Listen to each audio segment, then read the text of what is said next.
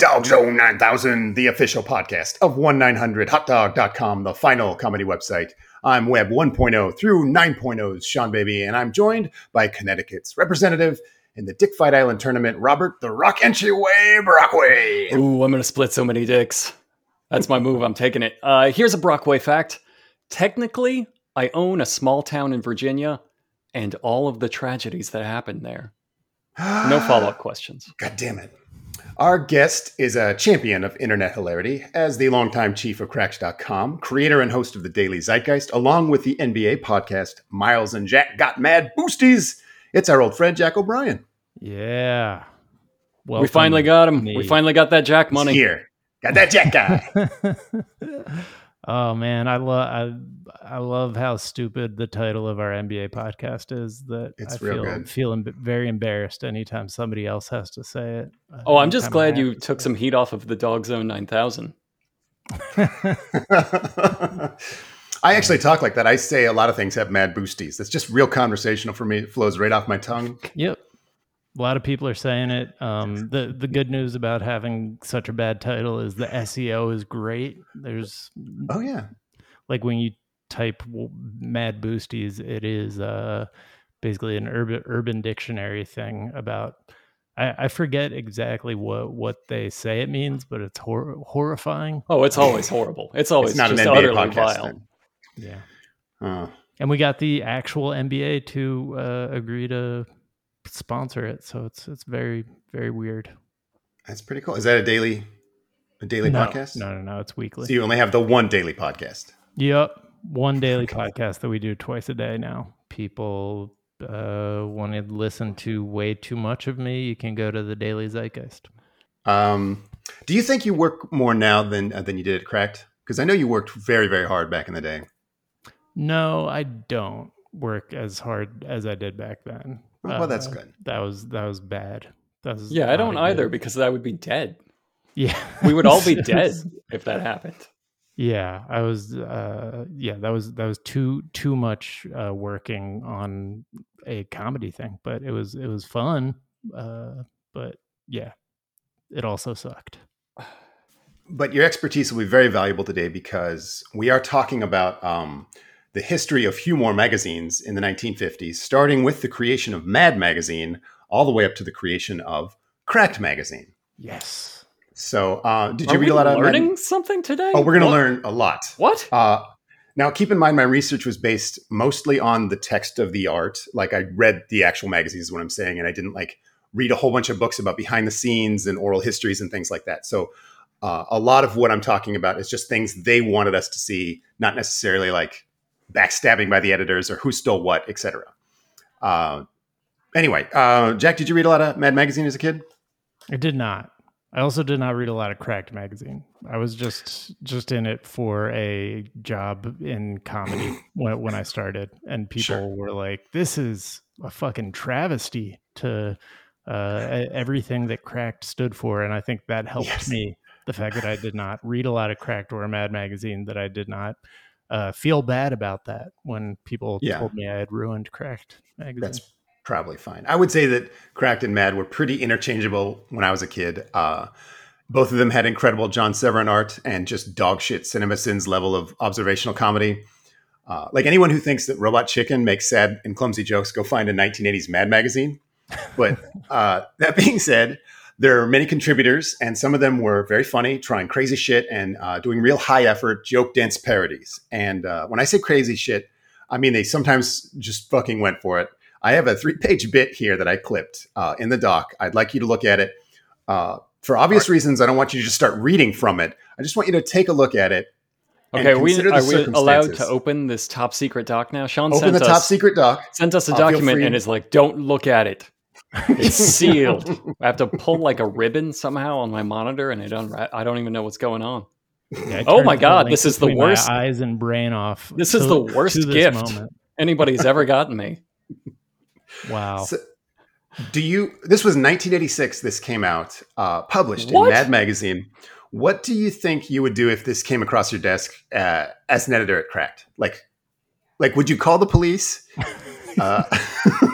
Try to describe what you're looking at as tactfully as possible. I mean, it's it reminds me of like the very racist World War II propaganda posters. Yeah, But like kind of worse a little bit. Oh because it's no! very I just contemporary. I Yeah, just saw the sung to the tune of Lionel Richie's "All Night Long." yeah. Oh, that's so much Keep worse. describing. Tell the people what are you Well, looking I'm at. greeted with all capital bold letters that say "All White Song," sung to Uh-huh. the tune of Lionel Richie's "All Night Long," and it's surrounded by armed racists and war crimes, drawings of armed racists and war crimes. And Exactly right. I haven't read through And all of the these lyrics, but it appears to be yes, it is a hate crime. You've sent me a hate crime and made I me sent you a complicit hate crime. in Yes, it. this is a sarcastically pro apartheid This is Lionel 1986. Richie parody song. Yes, this I remember this as a kid. I guess I was 10 years old, seeing this and just being like, I grew up real country with like full on racism, and seeing this and being like, I just didn't know people were capable of something like this.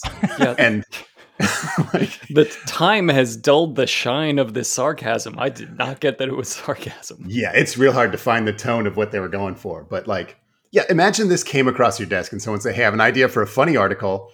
It's 2 pages of a Lionel Richie parody song. Love it. Yeah, it's about apartheid. Right away. Okay, you're losing me a little. Right. It does remind me of a lot of the stuff that Brockway would, forward along, be like, all right, it's another Lionel Richie song, but bear with me.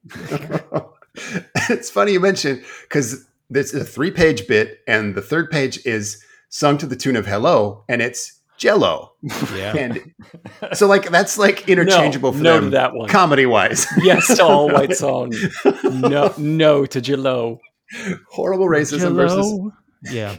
See, you would sing that one. Yeah. What would it take to get you to sing all white song? Like, say, whose head do we have to put a gun to? So much Jello. Yeah. 3 weeks worth of Jello. I sing the racist song. All white.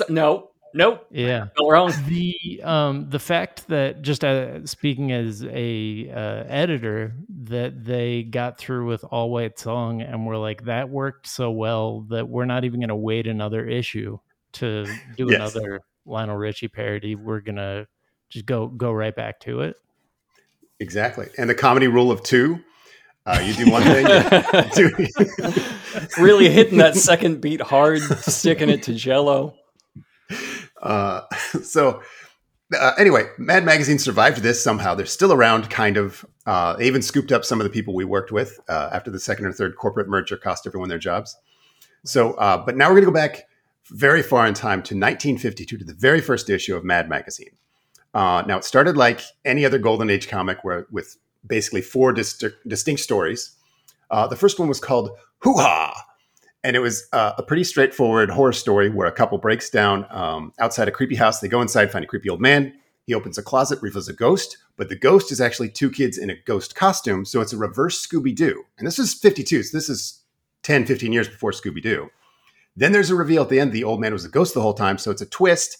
Second reverse Scooby-Doo. Double reverse Scooby-Doo. Urban Dictionary had some foul things to say about that one. Don't look up Mad Boosties or second reverse Scooby-Doo. And then it turns into a Lionel Richie parody. Right. Which again, weirdly prophetic. No jokes, I guess, was the point I should have made earlier, that this is almost just a straight horror story like you'd find in horror comics at the time. The next one, I did take a clipping from. It's called Blobs. It's a sci-fi dystopia set in the year 1 million AD, where humans are so lazy their bodies have atrophied and they ride around in rolling deck chairs with soft drinks. Oh, we did that too. Fulfilled by robots. Yeah. So it's just a regular non-reverse Wall-E. One of the blobs asks the other blob what happens when the robot that fixes the broken robots breaks, and it sets up what I think is the greatest full-page punchline. If one of you would like to describe this, please. Is this a play on the word break and break, like brakes of a car and something breaking? No, it's just that this guy can't be interpreting this right. Is this? No, just one of them occurs to them that, hey, if robots do everything, what happens when the robots break? And the other one says, hey, no, there's a robot that fixes the robots. And he's like, wait, what if that one breaks? Okay. And then it happens. And then it happens. And then here we are. And then they look out and it slowly breaks and is destroyed. And they are thrown all about their little dome, and it says leaking uranium, boop bop, and then a very slow pan on a dead baby Yeah. as a spider makes a web over its face. What the? And Is that right? Real slow That's push on the dead baby's face. As the spider makes a web over it. Yeah. And then the final punchline. Yes, dear reader, the machine did break. That's the end. That's the end of the whole thing. There's not a gag after that. Their society collapses, a baby dies, and it died. It's like an ennui fucking reverse Tales from the Crypt is what we're looking at here. This was the comedy magazine that changed the world, is the point. The next story is called Ganefs, which sounds like it must be something backwards, but it's not. It's about a gangster who steals money and his car boat and henchmen get shot to pieces until all he has left on a tiny desert island is a stolen box of money, and it turns out to just be a stink bomb. So it's kind of like a Twilight Zone episode, but less funny. That's a Tales from the Crypt. That's exactly when they have a little punchline and it cuts to the crypt keeper, and he's just... Right, he had like a little pun about it. It Smells like he made the bad choice. Yeah. The money turns into a stink bomb? Yeah, he opens up the box of money. He's like, oh, my precious money. And it's just a stink bomb. And then he's just holding his nose while like a little mushroom cloud of stink comes off his desert island. This truly feels like the random firings of like my 4-year-old's brain. Like it every sounds like a aspect of it, child. like how they think humor works. And then there's a dead baby and a spider makes a web over his face. Yeah. Like people are always like getting killed. Robots are always killing or getting broken apart. And then Honey, I think the pandemic is affecting our child. Yeah. It's dark stuff, but it's It could have been a pro comedy writer in 1952. Yeah. This is complete insanity. Yeah. The next story is called Varmint. All these stories have exclamation points. It's about a gunfighter who wanted revenge on the man who killed Melvin. So he killed an entire town, and then a little guy says, hey, wait, I think you actually accidentally killed Melvin. So he kills himself. And I'm making it sound too funny. So that's it. That was pretty funny. I was on board with that one. So 2 of the stories end in tragic, sort of ironic genocide. One is a weird morality tale, and one is a double reverse Scooby-Doo, which again does not mean a regular Scooby-Doo, but 2 reverse ones. And that was the magazine everyone says, oh my God, we need to copy this exactly. So 2 years later, Entertaining Comics published Panic with a disclaimer that they were actually the first Mad magazine. They wrote a full page of inside jokes, not inside baseball jokes, just like inner office jokes about a guy named Harvey Kurtzman who stole their manuscript and published it as Mad magazine. And they were going to publish it first, but they said, oh, no one's going to buy a comedy magazine. And then people started buying Mad magazine. And so they're like, okay, now we're going to sell it. I did clip that if you want to take a look. It's not really worth reading. It's just, it's a weird way to open a magazine. Hey, we were first. No, wait, we weren't. We were only kidding, but we weren't kidding. I don't know. It's hard to explain. Well, I'm just a little confused because you're describing it as a magazine, but the cover clearly says, this is no magazine, exclamation point. So, you know, they mean business. This is a Panic. Right. And you want to describe the cover? Like what they thought was like the best first joke they could have had? I mean, it's Santa's coming down into a bear trap, and there is a kid who looks like he's suffered some sort of brain trauma, just like looking on evilly at Santa, who's about to have his leg caught in a bear trap. Although it also, like, Santa's leg is at such an angle that it seems like he might have already cut Santa's leg off, and this might be like something that he's he's not coming down even on that. He's already botched that landing, right. And then he's going to land in a bear trap. So like a Gremlins. This is like a Gremlins. Yeah, but he's kind of a shaved baboon thing. So it's like teaching a shaved baboon to gremlin. Right. Well, I meant the plot of Gremlins when the Santa Claus gets caught in the chimney. But you see how he could also be a kind of gremlin. Yeah, but this guy is definitely some kind of a kobold. He's not like not fully human, at least. Yeah. No words. Just like, wouldn't it be funny if a child murdered Santa Claus? Yep. It would. And then the weird. Very funny. It would be pretty funny. So it opens with a hard-boiled detective story called "My Gun Is the Jury." Ooh, that's a That good must line. be 9,000 words long. It's like the wordiest, most convoluted comic. The detective is a sadist who constantly breaks the fourth wall, referencing the reader's need to see blood, but not in a funny way. Like, I feel like they must be referencing some movie that You must have monsters. been, yeah. It's more of like a psychologically revealing way, like a murderer wrote a comic book and didn't know there was a second kind of non-murderer person. So he's talking, hey, you love murder and blood, right? Yeah, you get it. Anyway, I have a clip if you'd like to, Jack, if you want to read that first one, Yeah, is beginning this with the "She first gurgled." or this is the opening panel here? This is just sort of randomly like third Okay, or got it, fourth got it. page. It opened. She gurgled up at me, spitting blood. She was still alive. I rammed my heel down into her nose, into her face, and did a graceful pirouette on her nose, grinding in. Jesus. And yeah, Yeah, it's and pretty fucked up. then the person who is just crushing a woman's face under his shoe also appears to be like the grown-up version or like the father of the kid from the cover of the magazine. Like they share a very similar like um if the Neanderthals had prevailed in evolution, like bone Mhm. structure. And he's singing, I think, "You're a killer, Sadie. I hate killers. Die, Sadie, die. Die, die, die, da dum dum." Mhm. And then Mhm. they got the funny cliched rookie cop saying, "Ah, Mike, please, you make me sick." Except the rookie cop actually appears to have done some time on the force, so it's just Yeah. like so gruesome that he can't even he can't stand it. He's very flamboyantly spinning around on a dead woman's face. And again, we're seeing great flexibility in the groin region. We saw it with Santa Claus on the cover, and now we're seeing Mhm. it in this pirouette that this person is doing It on the was face. and maybe remains to be very funny to have like legs spread very far apart. I think Yeah. that's I think It's that's true. just held true. Well, I think the reason they're able to do the splits so well is this is a woman disguised as a man, which is another trope from the 1950s that was just universally beloved. If That you makes so much sense. So this violence is more okay because it's woman on woman. And it's why I'm attracted to the murderer. Yes. right, that's the only reason. Yeah. Uh, And again, So I- it reminds me of my 4-year-old sense of humor. So this is, Mhm. yeah. They would have had a lucrative career in 1954.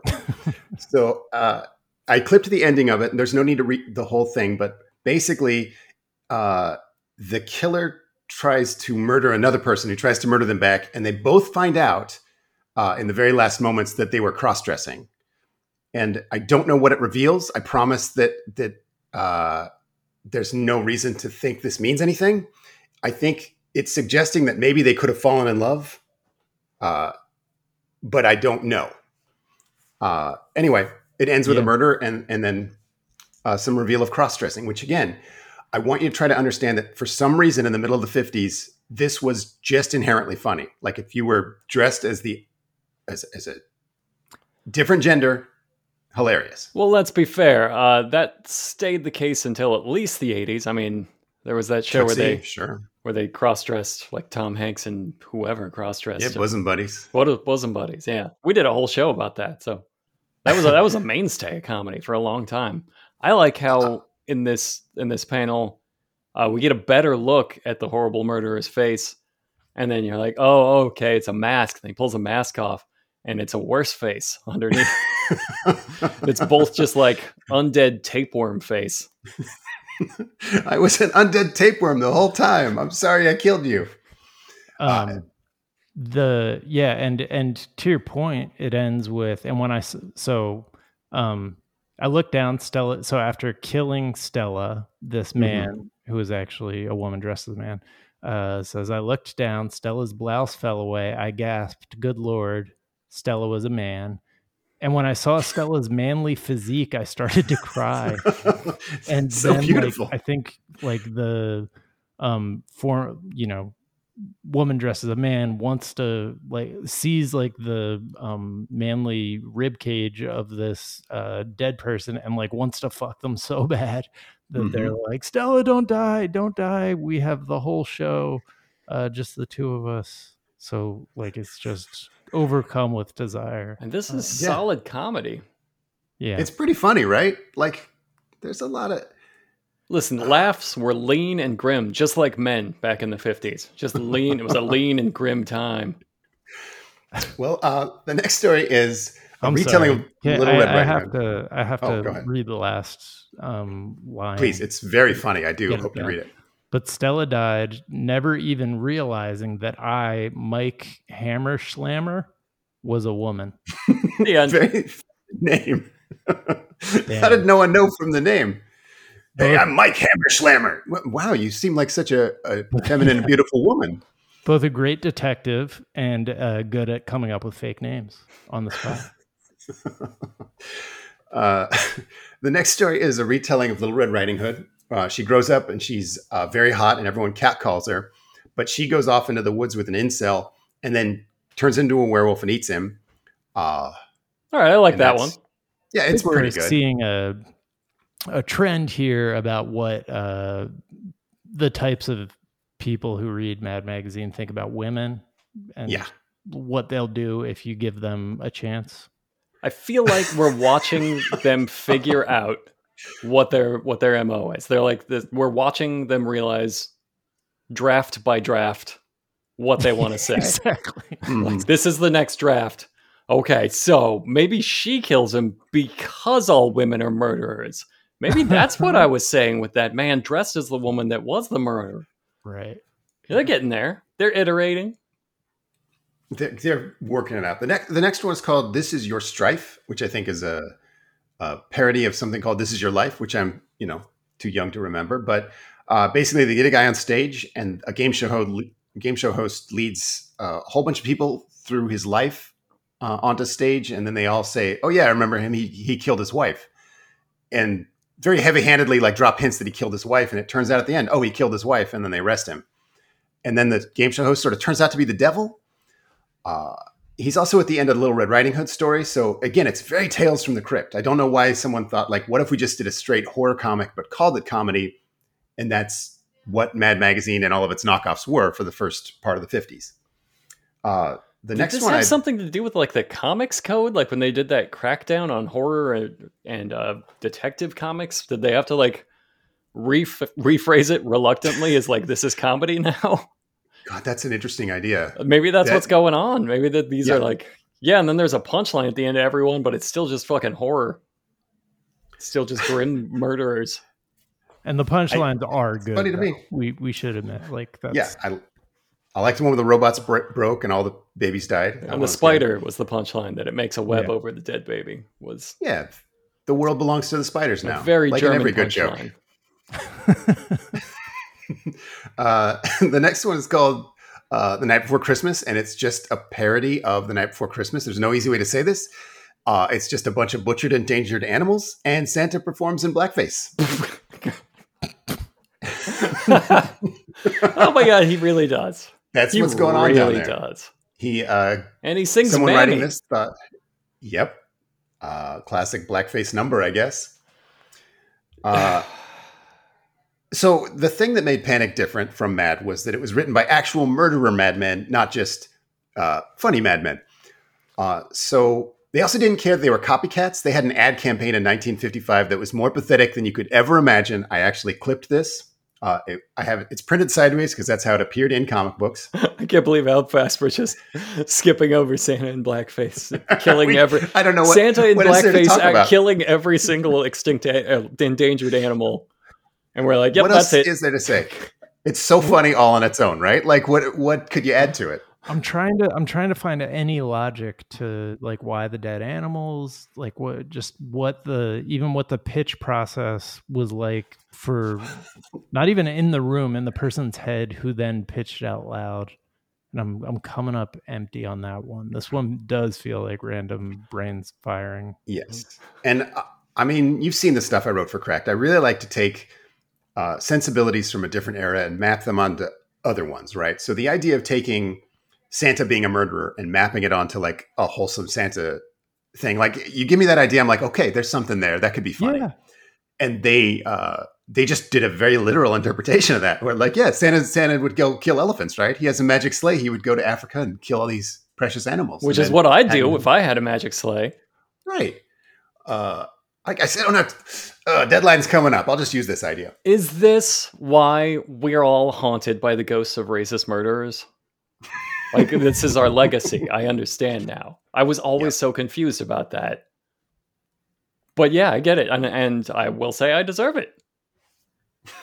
Yeah. At one point, Santa does come in and say, "Tennis, anyone?" Which is a charming line to say. Check, please. Kill someone with a tennis racket, I think is what's about to happen there. I think Bruce Willis or Arnold Schwarzenegger could sell it. Yeah. That's a nice. I don't think Blackface Santa sells it. I think Nick Cage could sell this Mammy rendition. That's high praise. So, Jack, would you like to read this ad for Panic Magazine? Yeah. All right. So it says it appears to be like a old-timey like printing from a Civil War illustration of a battle, and then they've added one of their little cartoon guys on there. They've also added a sign that says Yankee Stadium. He's running away from the battle, and he says, "No, I said you can't have my copy of Mad." And then we move down, and they've just pasted the same drawing down a little bit lower, and it says, "It's true. I bought the last Mad on the newsstand, but they still have a copy of Panic, which is practically the same as Mad." Oh, you should never have to admit it so publicly. Like, I know that's what Old Cracked magazine was. I've always joked that, like, you bought Cracked because Mad was out.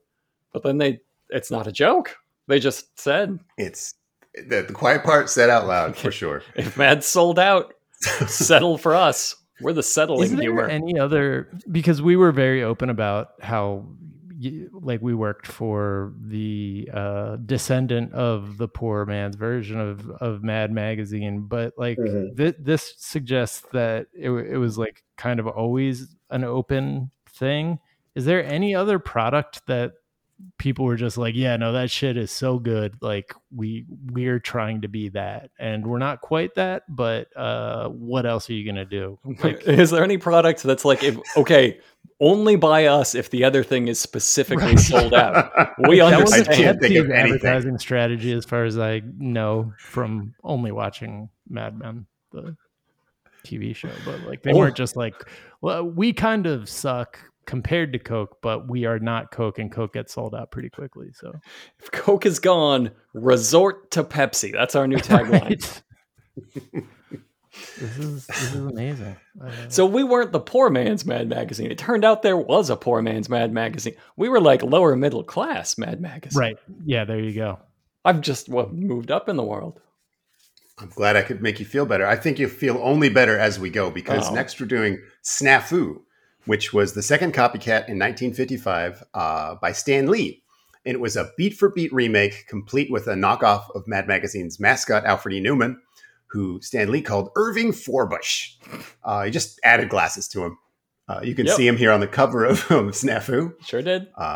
For art, he hired Joe Maneely, who basically drew 20 people's worth of art for Marvel Comics every month, and John Severin, who drew for every iteration of every one of these magazines, I'm almost positive. If you've ever picked up a funny book of any kind, you've seen his art. Anyway, Stan Lee took the idea that had already been done twice, and then the actual artists who worked on both those bad ideas and made this. So let's go to the clip here. I clipped "What's Happened to Our Male Singers," and you see some. That's a great premise for us. What about what's happened to our male singers? Anything there? Is there anything there? So there's some guys dancing around in hats, umbrellas, one of them in full-on blackface, another one with a megaphone. And then the next page is, here are some of today's top song stylists of How Relaxed Can You Get? And then it's, Dean Martin, and I don't recognize all these men, but it then cuts to Sinatra in the middle, right? I would imagine. Just like Skeleton Sinatra, I guess. It's Skeleton Sinatra. Okay. You'd have to include Sinatra in this you got list. Norm Macdonald in the upper right. Like young Norm Macdonald, then we got aging Norm Macdonald a little bit further down. I think that's Paul Giamatti. The from rest Duets. is just Norm Macdonald through the stages of his life.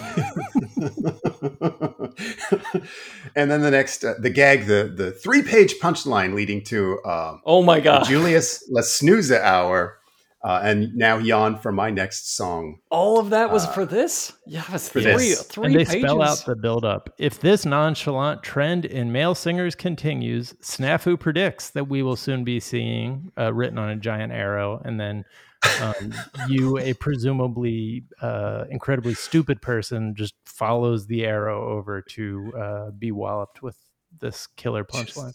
No one saw this coming. I know people in the 50s were stupid, and I know children are stupid, and I know everybody just drank lead milkshakes and huffed DDT all the time there, but it still feels like talking down.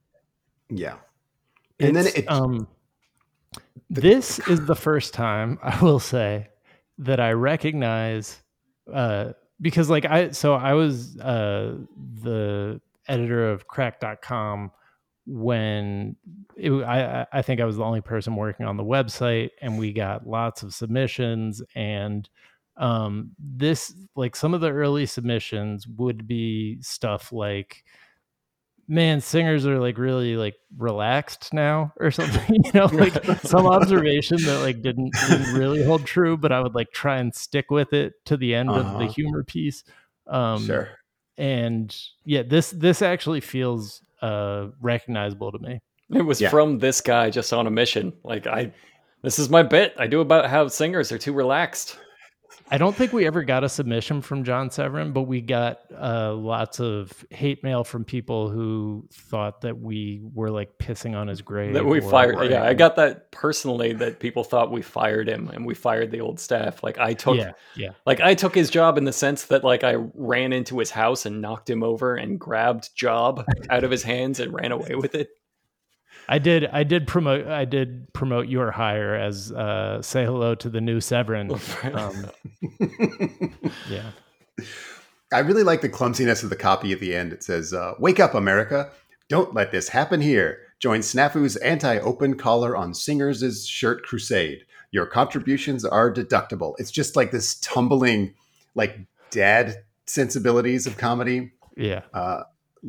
It's offensive to me, but I guess I included it because, I guess in 1955, Stan Lee was like, "Whatever happened to real music when an excitable man in blackface honked through a megaphone?" and so I just wanted to make the point that he was an insane old man a full decade before he created everyone's favorite teen superheroes. Yeah, how old would this have put him? Was an elderly man like, hundreds of years ago. I feel like he'd be like 17 now, and he's channeling grandpa energy. Yeah. This was 16 years pre-Spider-Man. So that's something. This is teenage Stan Lee. Yeah, the What Happened to Our Male Singers page, it does have somebody in blackface. So like he was like, "What happened to the good old days?" Right? Exactly. Yes. Yeah. Like it's really spelled out. Yeah. So this snafu only lasted 3 issues. Stan Lee eventually looked inward, but not the way you're thinking. He took the same stolen idea and pointed it at himself to parody his own work in the Marvel comedy comic called Not Brand Ech. That was in 1967, and it fucking sucked. But we're sticking to the 50s. And next up is 1956 with a magazine called Lunatic. It was just every year. This I guess I have to stop and appreciate how much Mad must have just shaken up the system. It's just for every year a new ripoff to be launched out there. Like there must be a market for this, as though there are children out there with just hundreds of dollars every month to buy up every shitty Mad magazine ripoff and sort through them. What an amazing time to be alive. The Lunatical was put out by Myron Fass, who's very prolific. He basically put out 5 magazines about every subject every month until he died. He hired some pretty incredible artists like Joe Kubert, which many elderly nerds certainly know. But it is just a joyless slog. I didn't clip much of it. It's hard to even tell where the jokes are supposed to be. I know you guys have seen some rough things come across your desks. But this feels like that. It's like somebody's first comedy article and they're just kind of panicking and writing objects that they see in their eye line. Like this whole comic's just like punchlines are toothpaste, shoe, I don't know. I really don't fucking have any idea. I clipped this. If you want to take a look, it's a fake ad for a tube that you can use to look at men while they change into ladies' clothes in the locker room. The naked truth about the girl in the locker room, and it's a grainy photo of a man in a wig coyly looking over his shoulder with a towel, and then That's says Jason Pargin. You know that's Jason Pargin, right? this is where we got him from. It says Kind of introducing looks the like new Jason Pargin, to be fat honest. sex high power telescope. The new fat sex high power telescope. No notes on the name. Great name. Yeah. Funny name. I want to read the so like there's a picture of a man with a wig on and a skirt and changing in a sauna. I guess maybe all locker rooms used to be saunas.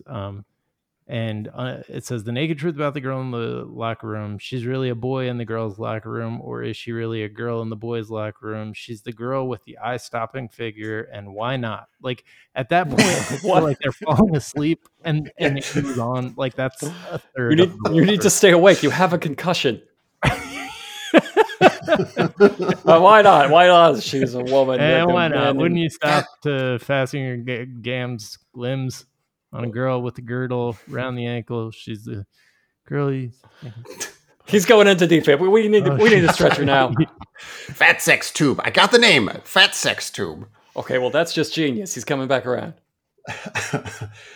Yeah, I don't know. It's a telescope. Maybe this was like at a time when telescopes were first becoming available to people at home, and they were like, "You're gonna want to take that and make a joke about a boy dressed as a." Hey, I got a question. Sure. Why is he wearing the sloppy loose skin of a Bigfoot on his feet? That's a great question. What the fuck is going on there? Question. What the fuck? Yeah, he's got like a sumo wrestler costume, like that kind of a rubbery giant. I don't know how just to on the explain feet. He's just got like the loose skin of a human foot around his own feet. Right. With pantyhose, and then they go down into What is the thesis statement here? confounding. What is the premise of any of this?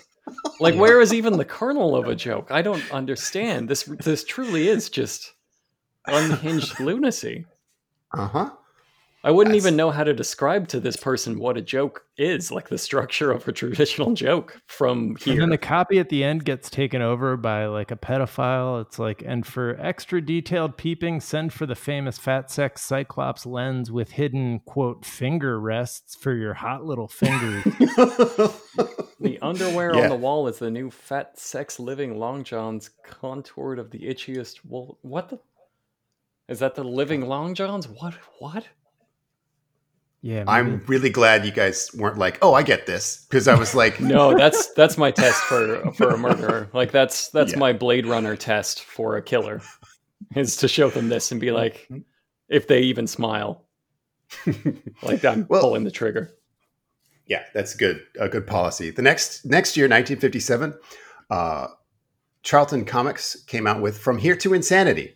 And of all the ripoffs so far, it tried to rip off the most things. There's fake ads, puzzles, articles. They did something kind of smart, which was take all the captions from their terrible single-panel comics and remove them, and then it was up to you to match them to each other.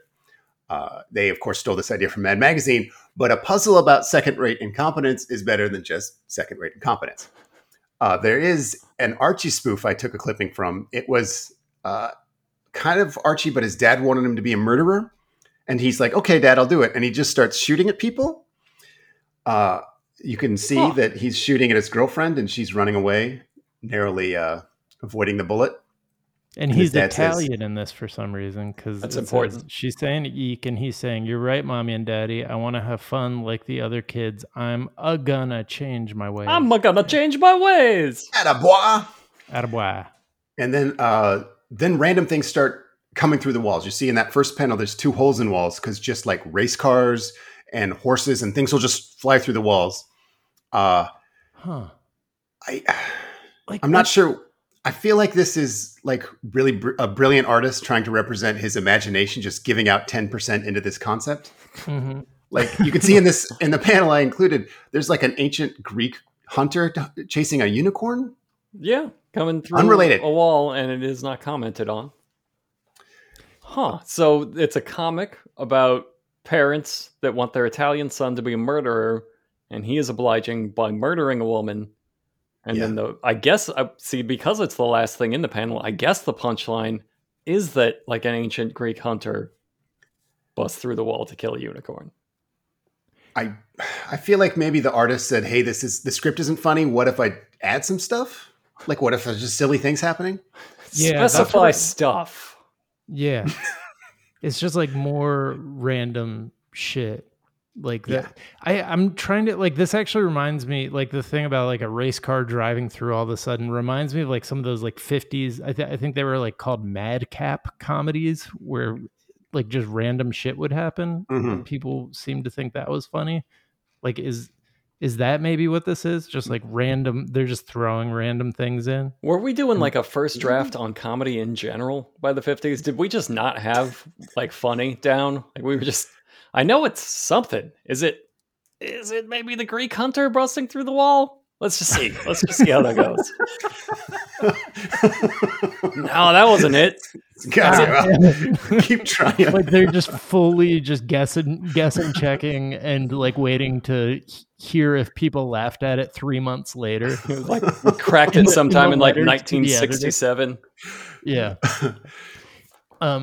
Yeah. The other clip I took is an ad for something called Smellzo.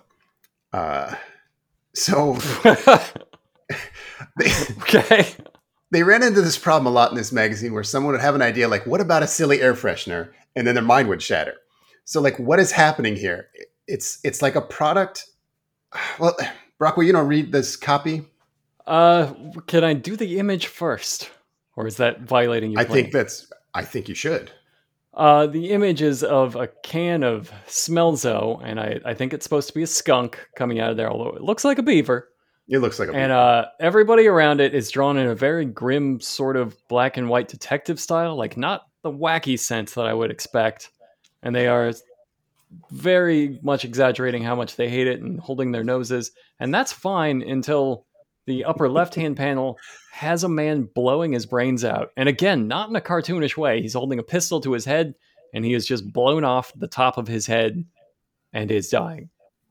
And it says... the bullet is artistically flying out of the panel. And it says, banish ugly household odors forever, Smellzo. No more worries when you cook with garlic. New Smellzo eliminates all odors. It's just so vanilla, except for the suicide. Don't you hate the smell of garlic? Don't you want to blow your fucking brains out all over your family? Don't you want them to see your brains and like taste your memories? Don't you want your kid to do that? Well, no more, because with no Smellzo, more worries. Try this simple experiment. The Smellzo company, makers of Smellzo candy to eliminate bad breath, and Smellzo schmaltz deodorant to eliminate underarms. All right. We'll send you absolutely free a large-size pack of wild boars. Oh, God, what? Yeah. See what that? Yeah, that's zany. They didn't have comedy down yet. What's the first movie that you guys thought was like that you can watch and actually get a laugh out loud? Like not the first in your life, but like just chronologically, what year would that be?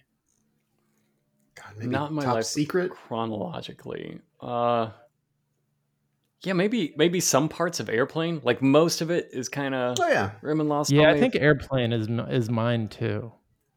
And then I've been told by comedy geeks that like the Marx Brothers are great, but I can't. No, I never do it. Never that old. I can't really get it. I guess the Three Stooges I liked when I was a kid. They don't hold up super well, but yeah, I couldn't get that either. I mean, I never laughed at like a Looney Tunes cartoon either, though. Like I watched them, but it was, I guess, with grim-faced curiosity. I don't know. Right. But yeah, I think something like probably Airplane. So yeah, I guess humor was invented in the 70s, and we were just taking stabs at it before then. Right, but because they did attack the problem in many directions. They're like, maybe we give these people wild boars. Maybe that's the product. Or maybe the product is a stink bomb that they set off after the wild boars leave. Because I think that the copy does go that direction later. Like, I think the product is both wild boars and a stink bomb to like get rid of your garlic smell. Like, you won't even think about the garlic smell because you got wild boars and a stink bomb to worry about. And again, and of course, there's a man shooting himself in the head, like a fucking bullet coming out the other side of his skull. A very grimly illustrated man committing suicide so that he does not have to take part in this world anymore. But just, I don't think this is a funny ad for a real product. So that makes this like the joke. That makes this supposedly a complete joke. Yeah. You're seeing the beginning, middle, and end of the Smelzo gag. And that's the craziest thing I've ever heard. There's no callback later. There's no Smelzo universe where people use this product later in the comic. This is it.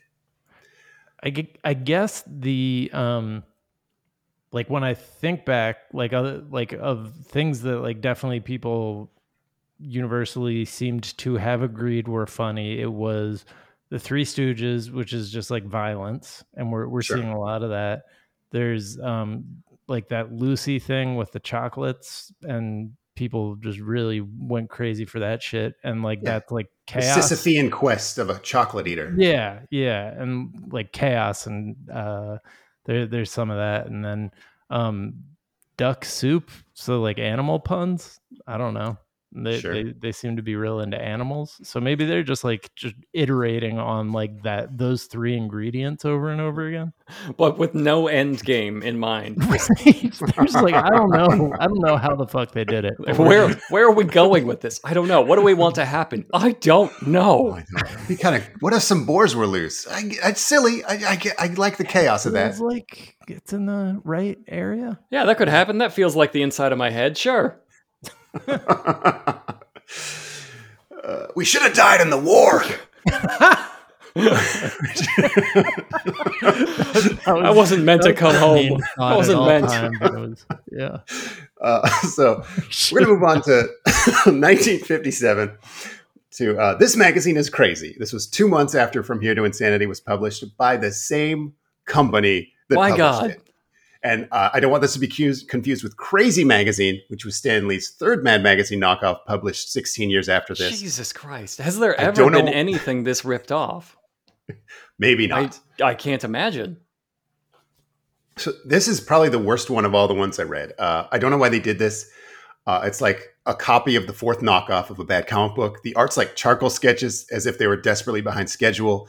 And the jokes genuinely feel like placeholders. Like you'll miss the thought through chaos of Smelzo. It's just like fucking, it's all why not? Like, I'll get to this later. And then that just got left in the final text. I have two clippings. One is from Glum toothpaste.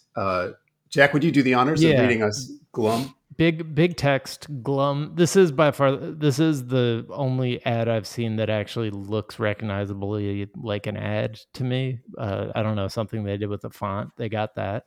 Glum, the only toothpaste you use just once.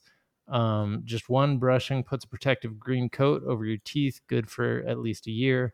Glum is fortified with GI, a bunch of numbers that they thought were funny. The miracle supplement made of ground eel bladders. Hilarious. Those are gross. You'll discover children love Glum's flavor so much they'll devour a whole tube at one squeezing. Mm-hmm. That's why so many families have switched from Glum, the toothpaste you only have to use once. Now, are they suggesting that you've killed the kids? Clearly. Maybe.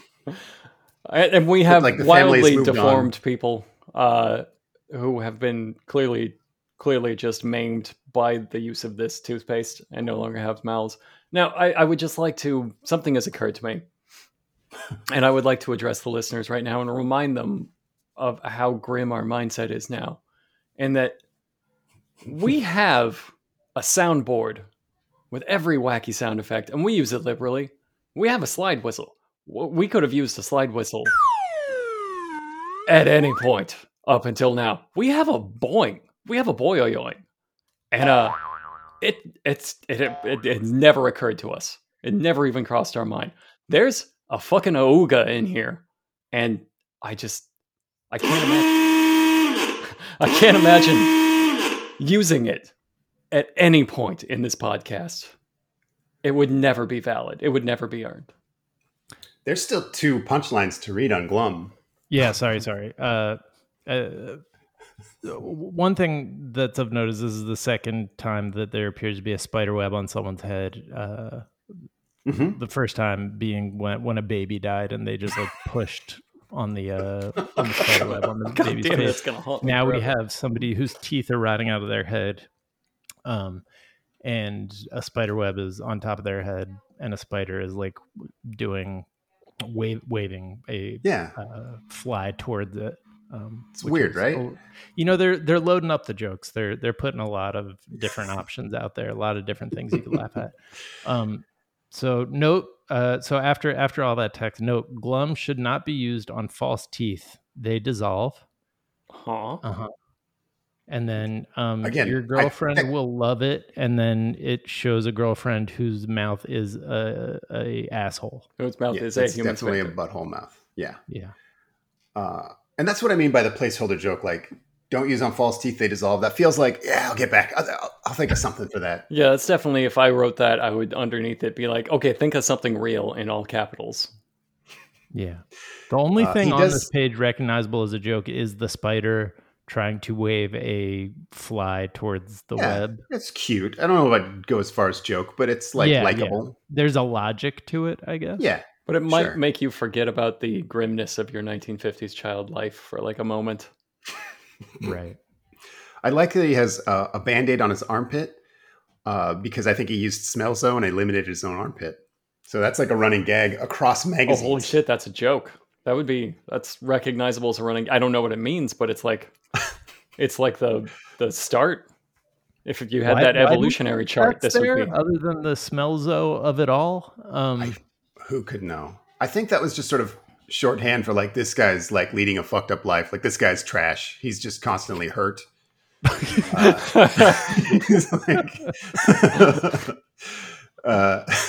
The next one is maybe the most unbaked concept I've seen in my entire comedy writing and editing life. It's the idea that Hollywood starlets might secretly be men because Lassie was a boy.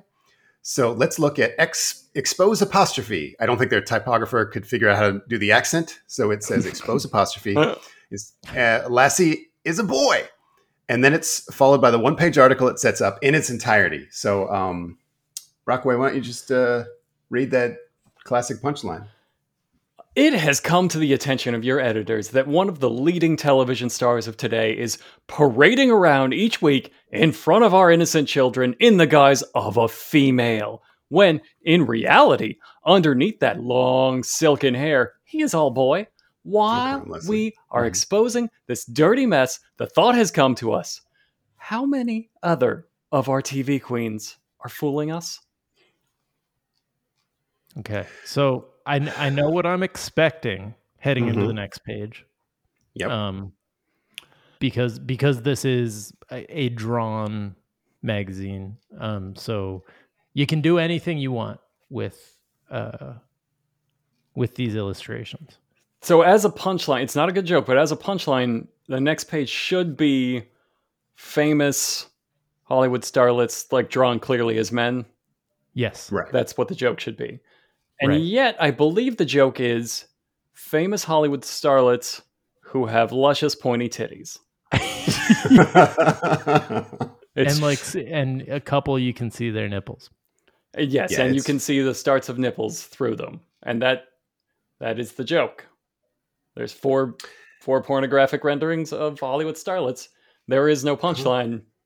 I guess you got in the mood to masturbate from the Lassie thing, and now you're sealing the deal. And that's it. I'm not leaving anything out.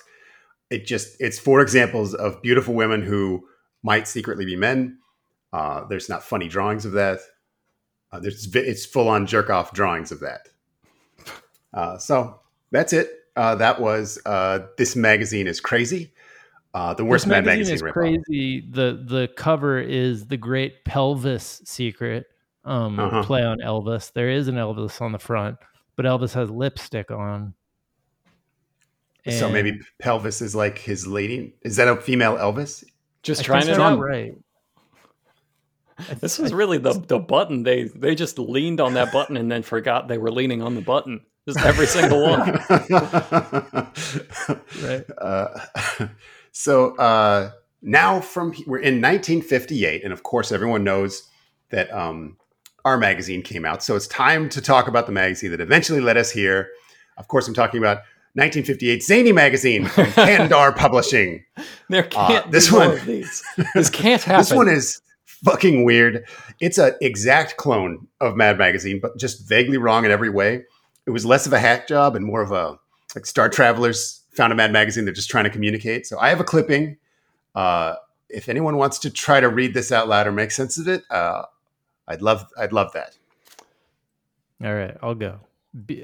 So we're skipping past the cover, which it does just feel like general chaos, which a lot of these seem to. Like the pelvis secret or whatever it was also had like pictures of every recognizable like cartoon character, including Mickey Mouse. And I see a Batman. I see a.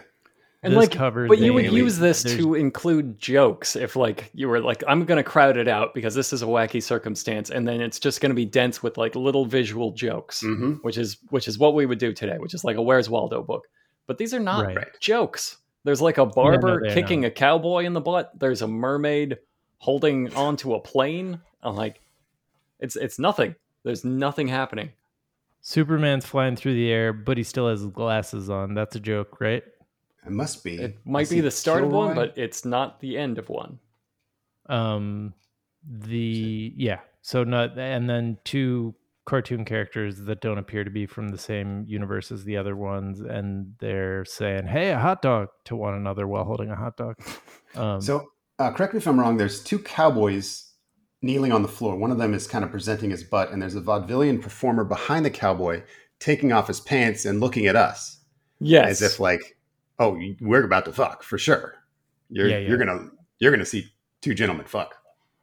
Like, is that maybe that's a joke? And there is a nearby monkey who is leaving. That is the monkey's joke, that the monkey is leaving. Yeah, he's like, I'm not gonna sit around here for this. Yeah, it's all things that you could imagine taking place in one of those like madcap comedy things, but just without any context whatsoever. If these were like, right, but the stars of the late 60s. Okay. Bearden's knew half and half, the only milk with a head on it.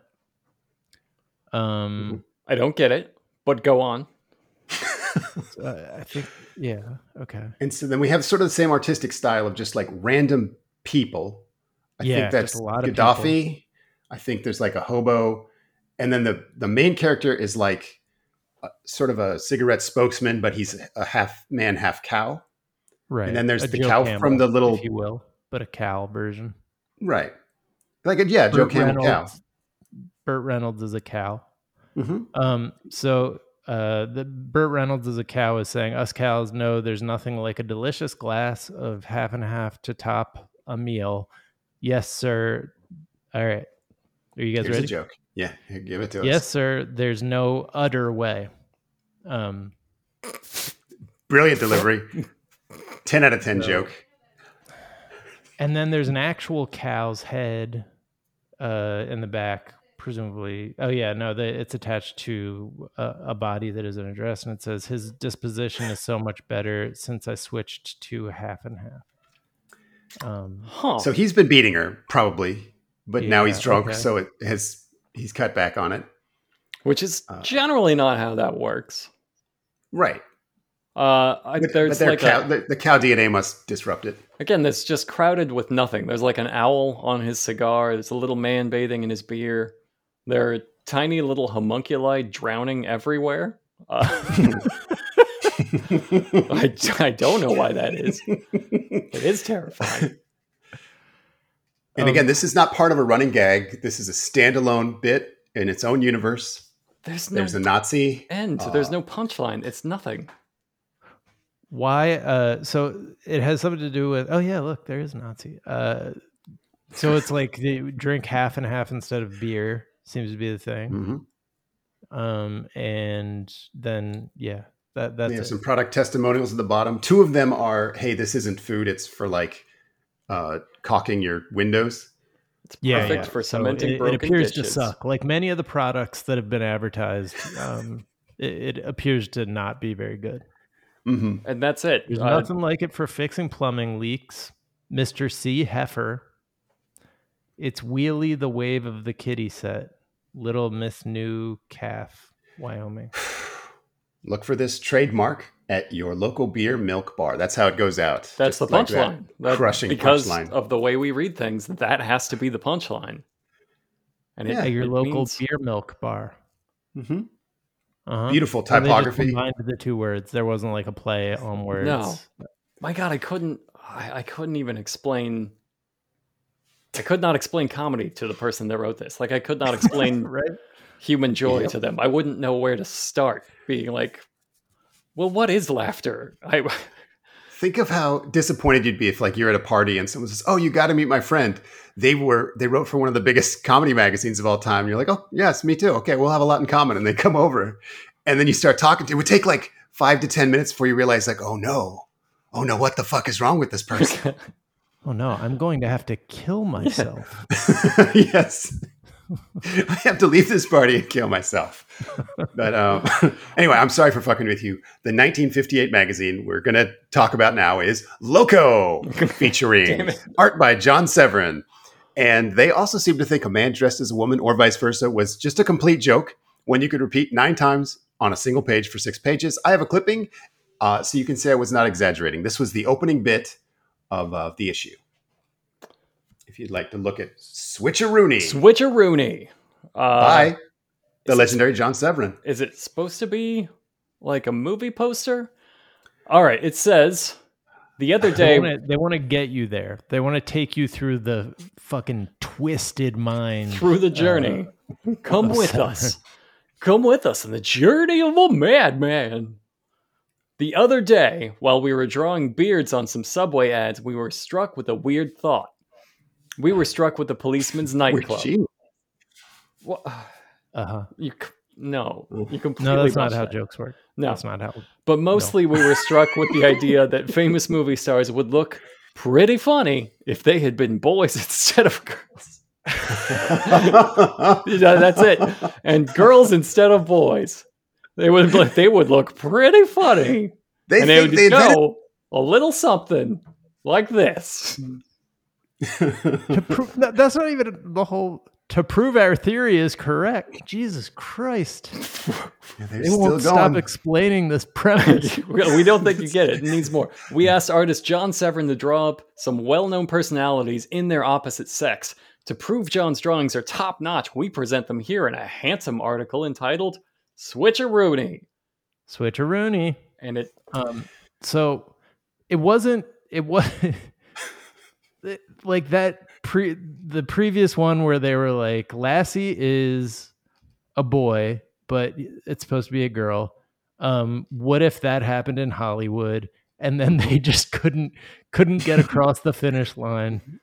Let's try that one again. Let's take that one from the top. Let's take it again. But it was such a wild idea that they thought the audience would have so much trouble getting their head around that they dedicated a like long fucking tedious paragraph of prose explaining it to you over and over again. And then sure enough, they deliver. It's just Clark Gable in a dress. Clarkina Gable. Clarkina Gable in a They dress. gave them misgendered names. Pretty funny.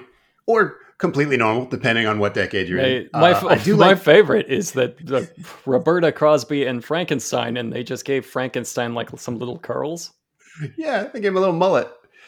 Francis Sinatra's great too because he just has a hat and some pearl earrings. Like, no idea what's going on there. Elvira Presley. So they hit back on that. So they're really like getting around. Like this was in the zeitgeist for real, in a heavy way. I did an article many years ago about the American Film Institute's top funniest movies of all time. And me and my buddy Eric were inspired by this because I think like 14 of them were just cross-dressing movies. And like their top 10 was just dominated by whatever. I can't remember all the names. Tootsie and whatever. The other fucking 13 movies about that. And so something about old-timey people just thought this was completely hilarious. Like that Tom Hanks show, I think ran for 47 seasons. Like they just... It's why we have Tom Hanks. Right. So anyway, so that was the entirety of Loco magazine. But it does lead us into the 1958 magazine that spawned a website that was so important to us for so many years. Looks like we're out of time, but thanks for being here, Jack. Einstein 100 Frankfurt. Einstein 100 Frankfurt. Unser Podcast genau. Und mit maximalen Schau. Dogg Frankfurt Podcast. Korrekt. Ja. Der Kraft ist nicht gratis, nicht ohne. Schick die in die Hundesau. Für eine Stunde. Komm schon, du kennst die Nummer.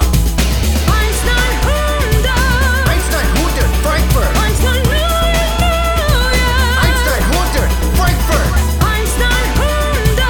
Einstein 100 Frankfurt. Ja, 9000.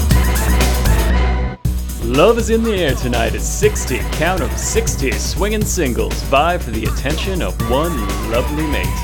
Takes a king to rule a country, but only love rules supreme. It's Love Supreme. Let's meet our competitors. Three Finger Louie, Aaron Croston, Adrian H. Aiden Moat likes long walks on the beach. Oh, took that one early. Step up your game, singles. Alpha Scientist Javo, Andreas Larson.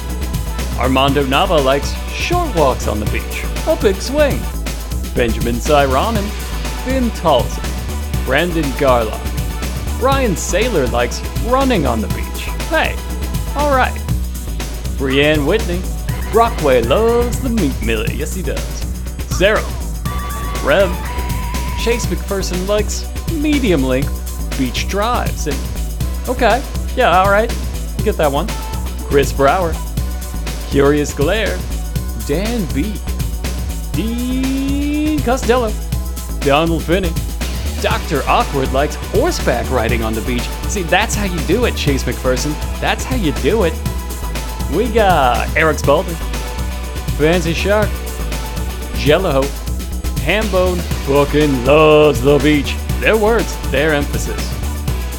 Haraka, Hot Fart, Jacob Thornburg would make love to the beach if only society would allow it. Okay. John Dean, John McCammon, John Minkoff, Josh S. Ken Paisley is the beach. I'm not following on that one, Ken. Oh, he's doing a beach impression now. That's actually really good. K&M, laziest man on Mars. Mark, Matt Riley races the beach to the horizon every night and will do so until he catches her. Hey, that's beautiful, Matt. Michael Lair, Michael Wells, Mike Stiles, Moju, ND. Neil Bailey writes, if you cut me, do I not bleed sand? He's cutting himself now. Good lord, it is sand, masterfully played. Neil Schaefer, Nick Ralston, Nick H, Ozzy Olin. Patrick Herbst has just legally changed his name to Beach McSlop. I get beach, is there a significance to McSlop? No, he's shaking his head no.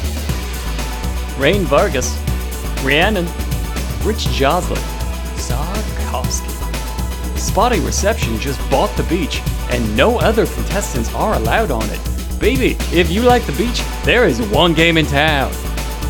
Ted H has just murdered Spotty Reception and stolen the beach team. Looking back, this one was inevitable. Timmy Leahy, Toasty God has dynamite in a dream. Won't you make a new beach? Together? Hey, if that doesn't work on them, Toasty God, it worked on me.